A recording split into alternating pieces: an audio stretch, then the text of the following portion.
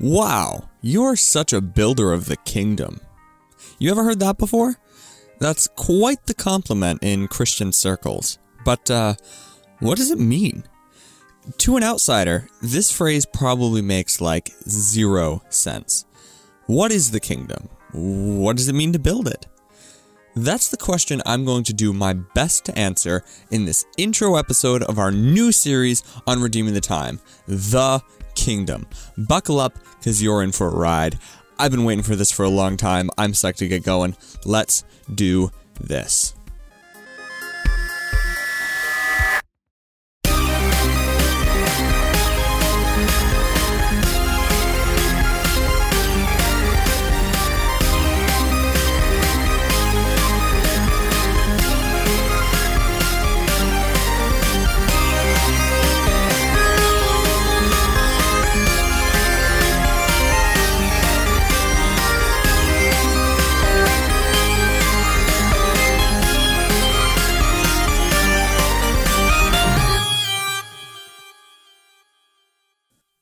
Alright, so if you're taking a broad look at the church, the Gospel of Matthew is probably the single most influential gospel to church doctrine. Just in general church history here, Matthew's had a lot of influence. Luke is a documentary of sorts. It looks into the Jesus movement that was taking over the world, and it really comes in two parts. Luke, the first, the Gospel, and then Acts. It's a 2-volume set. So in Luke, it looks at Jesus and how he taught, and then in Acts, it breaks up into how his followers responded after Jesus was gone. Mark is a pretty short, but it's a deliberate gospel, and it's possibly the recounting of Peter, talking about the life and ministry of Jesus. John is, I've kind of got a whole series on that, but Matthew is the key when we're talking about the kingdom. Matthew is the longest, and it's traditionally placed first in most printings of the New Testament. Actually, all printings of the New Testament that I have ever heard of and ever seen begin with the Gospel of Matthew. And Matthew has a lot of Jesus. I mean, they all have a lot of Jesus. But in Matthew, it's so obvious. I mean, in John, the reader feels like they're watching a movie about Jesus' mission and his conflict with Israel's religious leaders and the hard-hearted people. But Matthew feels more like a simulation than like a movie. In Matthew, you get to follow Jesus around as he acts like a prophet. He's like the new Moses. We talked about that in John. In Matthew, it's a whole nother thing, but the same idea. He goes around issuing commandments and teaching on the Hebrew Bible. He goes around healing and giving life, and you, the reader, you get to go and participate in Jesus' ministry like you were there because of the way that Matthew has recorded that gospel. So in the Gospel of Matthew in particular, you'll realize that Jesus talks at great length about the kingdom of God, or in Matthew it's actually called the kingdom of heaven. They're semi-interchangeable, there's some nuance there, we won't dig into that too much, but essentially what you see, if you were to sit down and just read the Gospel of Matthew and start looking for the high points, for the things that are constantly being mentioned.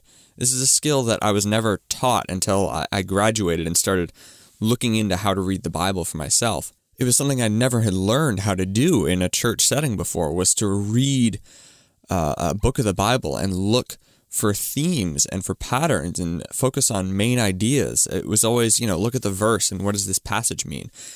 If you look at the Gospel of Matthew in the broader sense, it jumps out to you that the constant theme is the kingdom of God and or the kingdom of heaven.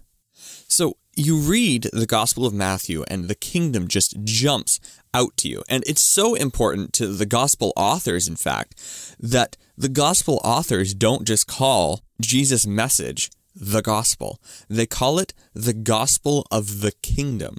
I bet you've never heard that before in your life. I had never noticed it until I was already hardwired into looking for the kingdom. And then I was like, holy crap.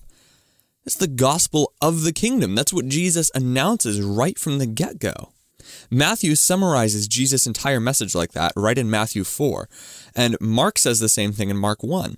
Plus, Jesus begins his ministry by announcing that the kingdom is here. The kingdom is coming. In fact, it's already here. You see that in at least a couple of these gospel accounts.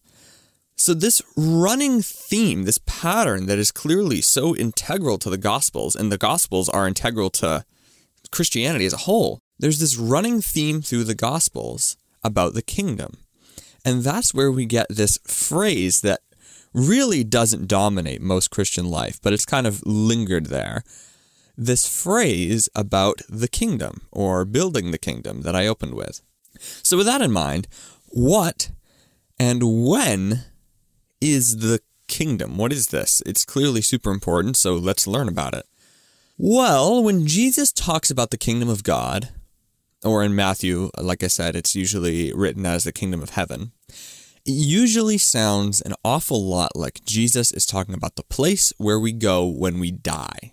Jesus talks at length about what's allowed and what's not allowed, and he talks about what life will be like in heaven. But it comes with this sense that what the kingdom, or what heaven will be like, is what we should be doing and behaving like right now. So all those rules and regulations and what will be allowed in heaven is what we should be behaving like right now. So in other words, we're supposed to be perfect, or as perfect as we can be at least. And when we do that, it's like we're making heaven right here on earth. It's almost like we're the kingdom. We're the people of God. Yeah, let's roll with that, actually. So the kingdom of God is the church. Of course, that's natural. That's intuitive. We are a collection of people, and collectively, we are like a nation. We're a nation where good things happen. In our nation, the church, or the kingdom, or whatever you want to call it, things just go well. People who are in charge, they have good morals. People don't misbehave, or at least they're trying not to misbehave. The kingdom is like our safe space, and it's made that way by the rules that we follow. What's more about this kingdom is that our kingdom, it grows too, just like a nation does. A nation grows, although it grows with some differences. So a kingdom of earth grows through military power and negotiation. So yeah, military power. Kingdom of earth grows through military power. But the kingdom of God is different. The kingdom of God is built by people doing good deeds. So when someone in the kingdom is serving or doing good things, we say, as modern churchianity, that person is building the kingdom. Like I said, that's quite the compliment in most Christian circles. So that's the big picture, right? We've already started our study off with like a great overview. We can just move right along and learn what all these kingdom values and rules and morals are all about, because we understand the basic underlying principle, which is that the kingdom is like the church and like heaven, and it's how we're supposed to behave. That would be way too easy. Can you guys sense that I've been maybe holding back a little bit? There's actually some more ground that we need to cover about the kingdom here. In fact, it's probably the most important ground we'll cover in this entire series that we're going to cover right now in the next portion of this episode.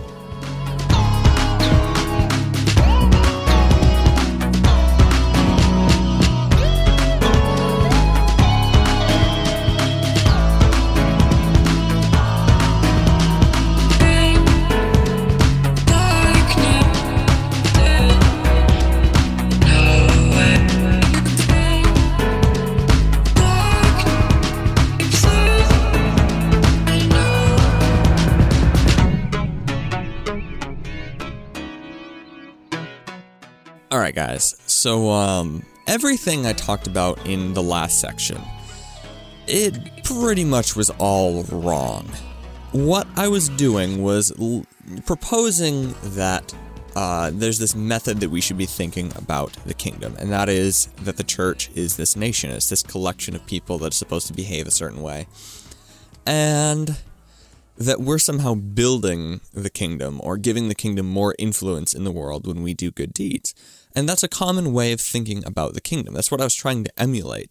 I wasn't trying to emulate the biblical reality. I was more emulating the way that most churches and most Christians that I've interacted with talk about the kingdom. And pretty much the only time we talk about it is when people are doing good things and we say, oh, you're building the kingdom. So you'll hear language like that. If you have that mindset, you're going to start noticing in things like, sermons and books and, people talking in churches and all sorts of things. That's typically the idea, the framework that we use when we're talking about the kingdom, is that nation theory, that collection of people. But the reality is that most of that really just doesn't jive with the Gospels. If you go into the Gospels with that mentality and you kind of plug that thought process into everywhere that you see Jesus talking about the kingdom, which in Matthew is like 10 times a page, it really doesn't line up when you go and do that. So it offers good sentiments, and it's kind of become its own language in modern Christian circles. And maybe that's fine on its own. But it has this critical flaw, and the critical flaw is when we try and take this Christian language that we have now and line it up with the gospel language of the Bible. There's actually a lot of friction when we try to plug that mentality into the Gospels, which implies that what the Gospels are trying to say isn't actually what we think it's trying to say. So instead of plugging in what we already have, we need to figure out what the Gospels are actually trying to communicate with this theme about the kingdom. So let's go into some more detail about that. Why does our current mentality about the kingdom really screw with the Gospels? That's what we need to break down first, I think. So have you ever wondered why Jesus got in so much trouble with Israel's religious leaders?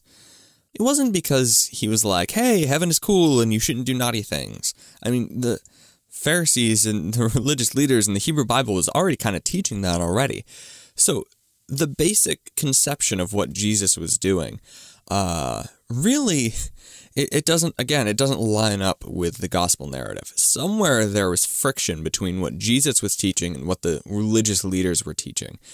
And it's not about legalism. That's often how we read the story, is that it's about Jesus fighting the legalism.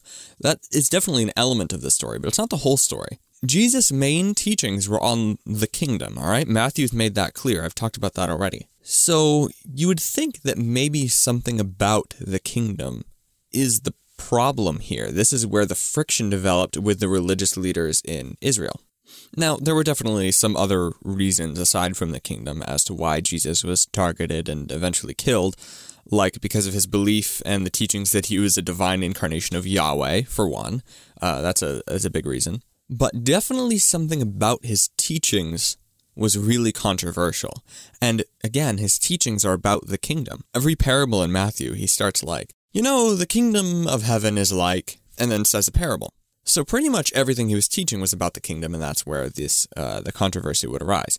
Now, from here, I want to make a quick point. Don't feel bad or attacked by me saying that the modern understanding of the kingdom, and therefore what is likely your perception of the kingdom, is wrong. That's not what I'm trying to go for. I'm not trying to attack anything. Like, this was my conception right up until, I've been researching this for months and months and months, and I think I finally landed where I feel like I've kind of reached the understanding of what Jesus was going for.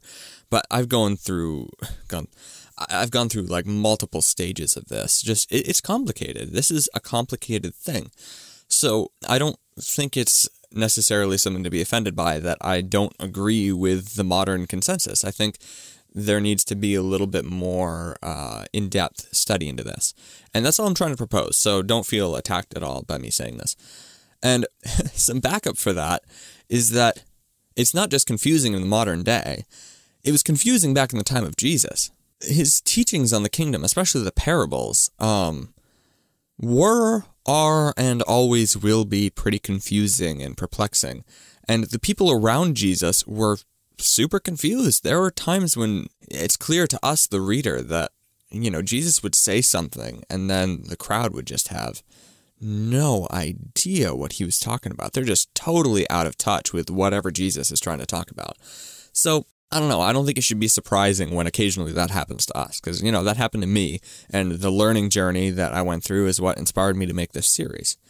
So this is nothing new, really, that I think modern perceptions are a little off, because I think the ancient perceptions were a little off, too, and we'll see that the apostles definitely got it, but in the Gospels, I think a lot of the passerby and the people walking around with Jesus really didn't get what he was talking about, or only parts of it. All right, so let's go back to our point here. What is it about Jesus' teachings on the kingdom that got him killed? I don't think it's logical that our modern conception of the kingdom would have such a drastic effect on Israel's, religious leaders and even just the people that Jesus' message clearly did. I mean, something about him was super controversial. I mean, it tore people apart. We talked about this in John, if you have listened to that study. People were torn apart. That was the finale episode.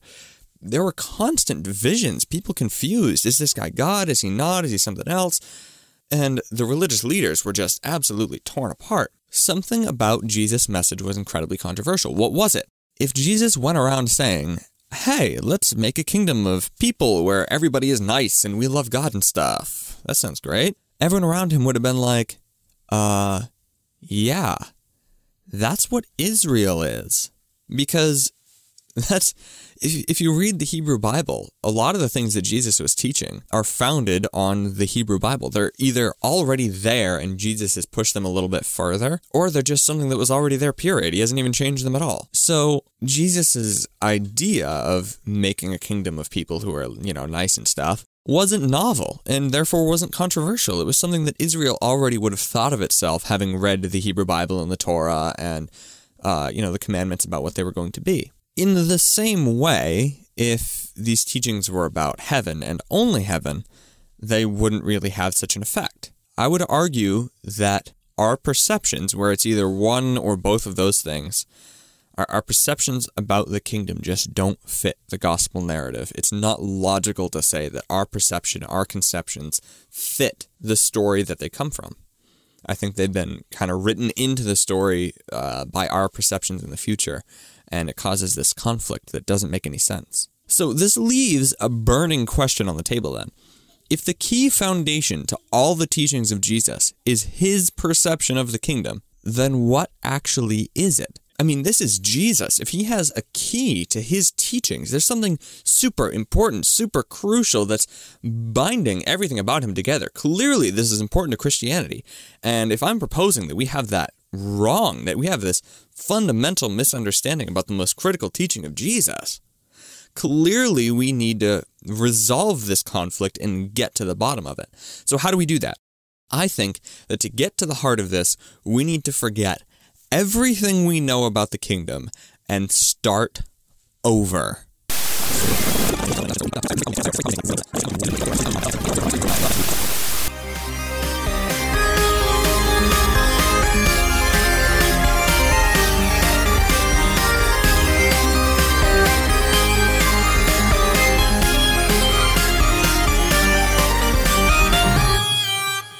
Hey everybody, what's up? You are listening to the newest episode of the Redeem the Time podcast.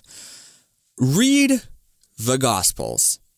What you'll notice in the synoptics, that is Matthew, Mark, and Luke, is that Jesus loves talking about the kingdom of God. In fact, Jesus began his ministry by announcing the kingdom of God. And Matthew calls Jesus' message the gospel of the kingdom. Obviously, this is an important concept to understand as followers of Jesus. So, how do we go with this? You see, Jesus had a very specific meaning about the kingdom. It was the binding to his whole message. So, to understand the broader sense of the kingdom, we have to look at Jesus' teachings as a whole and notice the patterns. But we also need to understand the context in which he taught these things, namely the place, the time, and the culture. Jesus used all sorts of imagery and references to Rome, to Israel's leaders at the time, Israel's royal family from the Golden Age, and above all else, the Jewish scriptures, the Hebrew Bible. So we really need to examine that as well. Plus, we need to understand how Jesus' followers interpreted and applied his teachings on the kingdom. And then finally, we can learn to take Jesus' teachings to heart and mind and apply them in our lives too. So here's the plan for the show. This is our new series on Redeeming the Time. You ready? Next episode, we're going to dive into the Old Testament to explore what passages and themes Jesus was referring to in his teachings on the kingdom. Episode after that, we're going to look at how Jesus taught, twisted the perceptions of his audience, and demonstrated the kingdom right in the gospel narratives, Matthew, Mark, Luke specifically. After that, we're going to look at Acts and the epistles, or the New Testament letters. And there, we're going to see how Jesus' followers interpreted and applied the kingdom idea to their discourse and to their lives. And then, once all the overview stuff is done, we'll launch a full sub-series tackling individual values that Jesus taught: forgiveness, service, love, giving, everything that Jesus taught about as part of his kingdom theology, all in a bundle that is still lost to many to this day. So stick around, because we've got some amazing things coming on Redeeming the Time.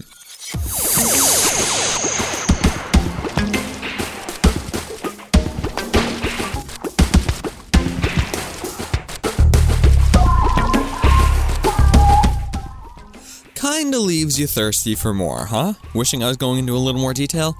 I was too. I wasn't even going to make an intro episode like this one. I was going to jump right into the study. But as I examined what modern conceptions and perceptions about the kingdom were, I realized that we really needed to take some time to discuss those and then undo that damage.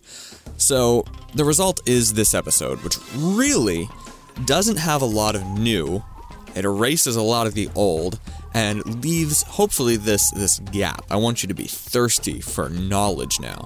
There's this gap in your understanding that you need to fill. What is the kingdom? So what that leaves you is pretty hungry for some more Redeeming the Time, hopefully. And I can just juice the listens out of you guys, make all that money. I actually don't. I make no money on Redeeming the Time. I have no ads, nothing of the sort. But still, I am really excited for this series. I've been studying for months, I've made some big changes to production, and I'm really enjoying the content that I'm making, which I think is important for any internet content creator. That said, the numbers don't agree with me. I'm a guy who's out there trying to make a difference, and if I've helped you, taught you, inspired you in any way, or even if I've just got you really excited about what we're going to be talking about next, it'd be really cool if you shared some stuff around. So we release previews to our Facebook page, which is linked in the description, I'll make sure, before and at the release of every episode that airs on this show, as well as any other content that we produce. This is our main content, but sometimes we have other things, guest shows and whatnot. So if you shared those previews around, that'd be super appreciated. Our content isn't for everyone. In fact, it's really for a subset of the population, which is people like me, people who are in the church but kind of feel like they're just treading water and not really getting anywhere. But still, more chances for people to listen and maybe hopefully be changed a little bit by the content and what I'm hoping I'm changing and spreading. I think that'd be really cool. On the other hand, maybe you think I'm wrong, my teaching stinks and my audio is subpar. Okay, great, so tell me about it. I'd love to at least hear that instead of just, radio silence from my audience. So tell me whatever. I'd love to hear comments, criticisms, theological disagreements you have, whatever. You can email those to redeemthetimeministries@gmail.com. redeemthetimeministries@gmail.com. I'd love to hear any interactions with our media in whatever form that might be, so don't hesitate to reach out. But for now, I'm Tyler. I'm challenging you to go about your life, loving your enemies, helping the poor, and redeeming the time.